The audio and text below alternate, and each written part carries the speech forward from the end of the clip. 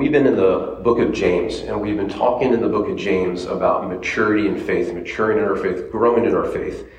And we've learned a ton, and we are actually going to finish chapter 1 today, believe it or not. Aren't we excited about that? I might have said that 2 weeks ago. I unintentionally lied to you.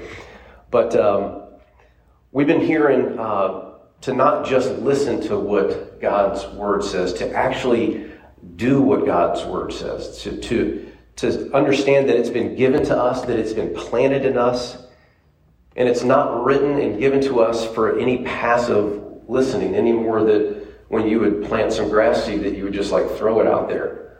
Like you put it in good soil, you water it, you make sure it gets sun. Like we can foster what God is doing in our lives by actually doing what God says. And as we walk in the holiness that God wants us to, as we walk in ways that are what God's word says, we begin to see transformation. Our lives begin to change. Why? Because we're becoming more and more like Jesus. So listening is very vital. But just listening and not doing what God's word says is illustrated by James, and we talked about this a couple weeks ago. It's like somebody looking in a mirror and forgetting like why they got there, what they look like as they walk away. I mean, why do you look in a mirror? You look in a mirror to see what you need to fix, right? It might be your hair, it might be your shirt, it might be at my age, I make sure I don't have any nose hairs hanging out, that type of stuff. I mean, that's just what happens in life. Like we check ourselves to make sure we're presentable, fix what's wrong. That is exactly what God's word is for us. It is a mirror that's held up to us for our hearts to know. And so what we literally need to do as we read God's word is to do what it says. And when we do what it says, we experience more and more the fullness of God. Now, what if you don't do what God's word says? We're going to talk a little bit about that today, but let me pray and read for us right now. Father, we lift up your word, what it says to us individually, what it says to us as a church. Lord, would you change our hearts today? Would you begin a transformation in us, who all of us are at different variations of our life in you. We are all loved by you equally. But all of us struggle. All of us need you. All of us need more, need deeper, more maturity. And so, Lord, when we see what your word gives us, which is freedom to walk in your love fully and understand it more and more every day. In Jesus' name, amen. Well, let me read James chapter 1, beginning in verse 25. If you guys could stand with me real quick, we're just going to read a few verses. And we read this a couple weeks ago, but just a reminder. But the man who looks intently into the perfect law and gives freedom and continues to do this, not forgetting what he has heard, but doing it, he will be blessed in what life does. If anyone considers himself religious and yet does not keep a tight rein on his tongue, he deceives himself and his religion is worthless. Religion that God our Father accepts as pure and faultless is this: to look after orphans and widows in their distress and to keep oneself from being polluted by the world. Amen. You can be seated. So what's our motivation for obedience? We were taught in school like your motivation for obedience is you just don't get in trouble. If you are obedient, you might get a star up on the board. I lack those, if you're wondering. And it was constantly like good behavior, and that was rewarded and constantly rewarded. And the folks that had bad behavior, you saw them constantly being punished or losing privileges or something happening. And so we start to learn this obedient living, and when it comes to following Christ, we're like, I don't know if I want to do this. I don't know if I'm motivated. And so when we motivate ourselves by doing like for the pats on the head and the the Lord, like, okay, I'm going to give you a star, or if I don't do this, then God's going to be mad at me. Like that type of motivation it'll run out. And so our motivation for obedience, it can actually be costly. So what keeps us focused on doing what God says to us? It says here in verse 25, blessed are they in what they hear and what they do. Like this is about the future that we'll be blessed in as we follow Christ, as we've given our lives to him. But we are also blessed now. And blessing may look completely different than what you have in your brain of what blessed looks like. But I assure you, God will bless you because of what you're doing, and because what you're doing, whether there's blessing around you, there can be blessing in you. Because God is at work in you no matter what's going on around you. And that never stops as we continue to follow him. It says the word of truth is given to us. It gives us a new birth. It is planted in us that we receive this, we accept this, and it gives us freedom. We are born again through the word. We receive it, we grow, and then we grow in true freedom. Like that sounds wonderful. And so why do we resist it? The perfect law that gives freedom, this is not like needless freedom that we just like, I'm free to pick caffeinated or decaf. Like we're not talking about that type of freedom. We're talking about the freedom and the things that are necessary, freedoms and the things that actually matter. Freedom in as you walk in Christ, you are free to receive his love for you. You're actually free to live how you want to live if you want to. And God will love you no less. But the blessing that you won't receive is what's going to be going on in your heart. Like what God is doing in you. We sell ourselves so short when we don't do what God's law says, what God's word says. It demands a response. Am I feeding back a little bit? Yeah, something's changing. You got it. It's something in the system or the mic itself. Go ahead. Okay. I can switch to a handheld if that's easier, but it demands a response. It demands one of repentance and faith. It's like hearing it, you can, but like the result is not optional, because I'm not even talking about people going to heaven or hell. I'm talking about like what's happening now. Like what's happening in your world around you can literally be used by God to grow you in him. It's intended to change us, our thinking, our attitude, our behavior. God's word actually changes our hearts, and it is not a burden, no matter what we've heard. Is it easy? No. Listen to what the words of Jesus say in Matthew 11:28 through 30. Come to me, all who are weary and burdened, and I will give you rest. Take my teaching upon you and learn from me, for I am gentle and humble in heart, and you will find rest for your souls. For my way is easy, and my burden is light. God's word is exactly what we need. All other ways that we try to pursue freedom are actually a prison.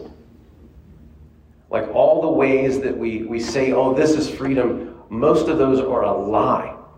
Like the free to be you, the do you, you be you, all that stuff. Like, no, that's not what God's word says. And that is actually the worst thing that you can do in this world. Like, we are able to have freedom and rest no matter what goes on around us. And when we don't do what God's word says, we are unsettled. Even the furthest person from God is unsettled. Because sin seems so easy. It seems like that burden is light. It's easy to do, but it's hard to live. And following Christ is the opposite. It's actually hard to do, man, it gives you life. It really gives you what God intends. And we so often in Western society think the absence of rules is freedom, and that is just not true.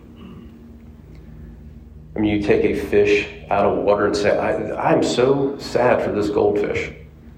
He's constricted in this bowl. He would be much more free outside the bowl. That would be a disaster. Why? Because in about 60 seconds or so, that he's a goner. Why? Because he's created to live in the water. He's actually fully free in many ways.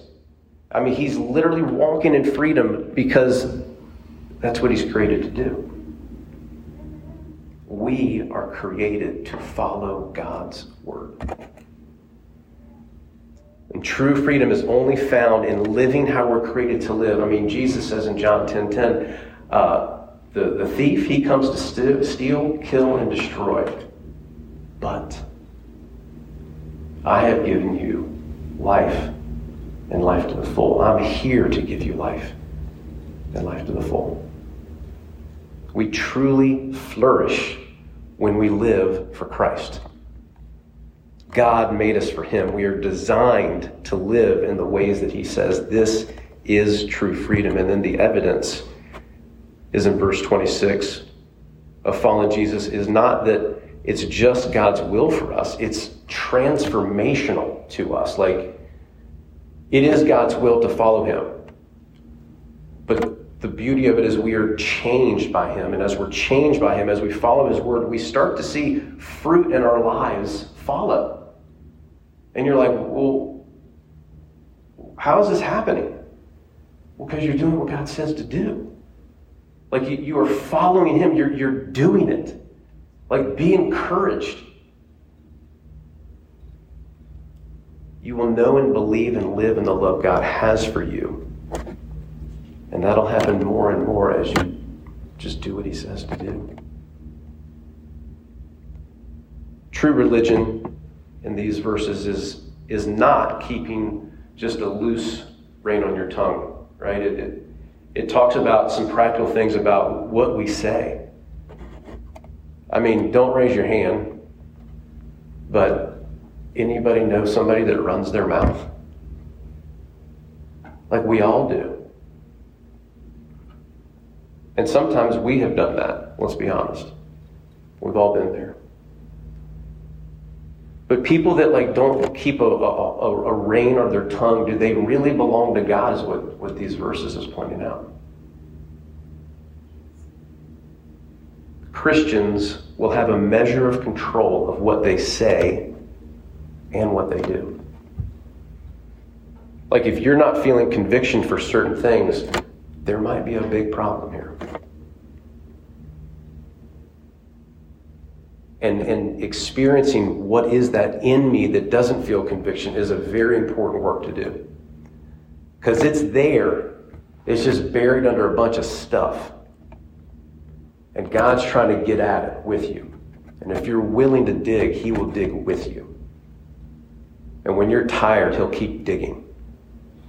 Because he wants to get to the core of what keeps us for more of him. How we live does not make us love, or doesn't make God love us any more or less. Like, you can be, believe it or not, in Hamas, and God loves them with everything he has. Just like he loves you with everything he has. The difference is, how do you live for God? That actually speaks loudly. And so people should, around you, as you grow in Christ, start to realize there's something different about this person. And it's not to glorify you, it's to say, what's different about me is that I follow Christ, and to engage in those conversations. To be willing to put it all on the line. Like, it's tough, it's hard. But it is what God calls us to do. And as we do that, what happens? More fruit. Living with 1 foot in the world and 1 foot out of the world is like spraying poison on half a plant. what's going to eventually happen? The other half's going to get poisoned. So having dealt with what true religion is not, he begins to talk about what more it is, and there's proof if we're truly listening in our lives. Like that's why when you walk towards somebody and maybe you have a quick conversation, you're like, man, that person's really Christ-like. That's pretty cool. And then later on you find out, oh, they are a follower of Christ. I mean, it happens all the time. Not all the ways. There's nice people that don't know Christ, just in case you're wondering. They're not all mean. And there's some mean Christians. Some of the meanest people I know are Christians, actually. But there's proof if we're truly listening because we make some determinations in our lives. We want and desire to care for vulnerable people. And I'm not just talking financially, though that's a big part of it. I'm talking about people that are emotionally vulnerable, people that are physically vulnerable, people that are spiritually vulnerable. There's vulnerable people out there. That's why he's talking about orphans and widows in these verses here, because they were the most vulnerable at that time, by far. They still can be. But back then, there was no government assistance. And if a male didn't take you in, that was a death sentence for you. You would eventually die if you were an orphan or a widow, unless somebody took you in. And what he's saying here in these verses is that Christians want to help. And we can't help everybody. I get that. I'm not called to help every person that needs help. But we are all called to help people. We are all called to reach out. One thing I love about what's happening in church now is that people are so like, hey, I need to get me and God right. And amen. You got to really let the Lord dig in and change you and grow. And he really wants you to grow. And he really cares about you as an individual. But the danger in that is that we become all individually faith Christians and not really connecting with each other and not doing what God says together, which is to go. We have got to go. And that doesn't mean that you have to have some revival crusade on 31st Street, Neptune Park, right in the middle of, something in the water. We're going to preach for Christ or whatever. But it does mean that the people that you are with on a consistent basis, God has called you to them, whether you like it or not. They are part of your sphere of influence that God wants to use you as he's continuing to grow in you, as he's continuing to grow you, as he's continuing to help you become more and more like him. And that's what we're called to do as we don't have things that are like we're callous to. Like it should really break our heart what's going on in the Middle East. And I'll be honest with you, there's times where I'm like, I don't know how much more bad news I can take, and I want to change the channel. I want to turn it off, and then you hear about this happening over here, sex trafficking over there. I mean, there's some really, really vile, awful things happening. And we're not called to fix everything, but we as Christians, the church is called to get involved. And we need to support and love and encourage those people that are called to things that we're not called to just as much as they need to encourage us as we're called to things they are. When Dee and I were at this marriage retreat, we were with about 50 couples, and it was like a family-style dinner, but you didn't have assigned seats, and you would go and sit down and get to know the folks that are around there. And Dee knew pretty much everybody. Obviously, you know her.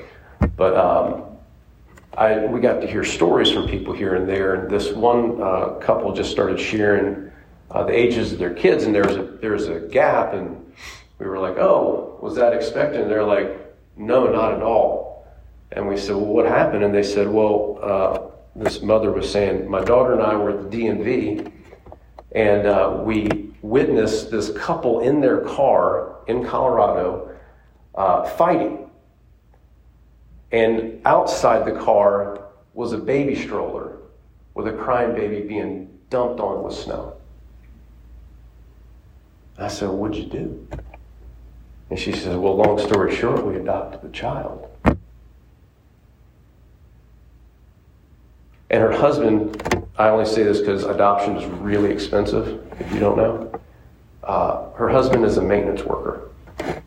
He fixes things in the building. Like when something goes wrong, he's got that. So he's just an average person. He's not some rich, famous, or even well-to-do person. He's just like you and me. Probably living paycheck to paycheck. And they just were called to do it. Well, maybe you're not supposed to adopt a baby. I don't know. That's between you and the Lord. But I do know that we are all called to get involved. We are all called to care. We are called to be people of action, not to earn God's love by the more that we do. That is not what I'm saying. But to deeply follow Him in ways that are scary, ways that are vulnerable for us, things that we're called to do that we go, I don't see any way possible for that to happen. And maybe it's not for you. Maybe your role is to pray that God would send somebody to do that. That's between you and the Lord. But why are we people that go? Why are we people of action? Because that is who God is. He came down. Why? Because the mirror that was held up to our hearts was not a pretty picture. There was a lot of us, there was a lot of brokenness in us. And it meant that we could not get to heaven. But He came to fix what we broke. He came to redeem what we broke. He came to redeem us. And see, that love is the voice that is saying, if you do what I say, you will have true freedom. I think I want to follow that way of thinking. That the one that loves me the most, the one that created me for Him, is actually telling me how I can live and I can do it. And yes, I'm going to mess up. And yes, He's already forgiven me. And yes, I can grow even when I mess up. God will say, I will clean you up along the way as I'm healing you.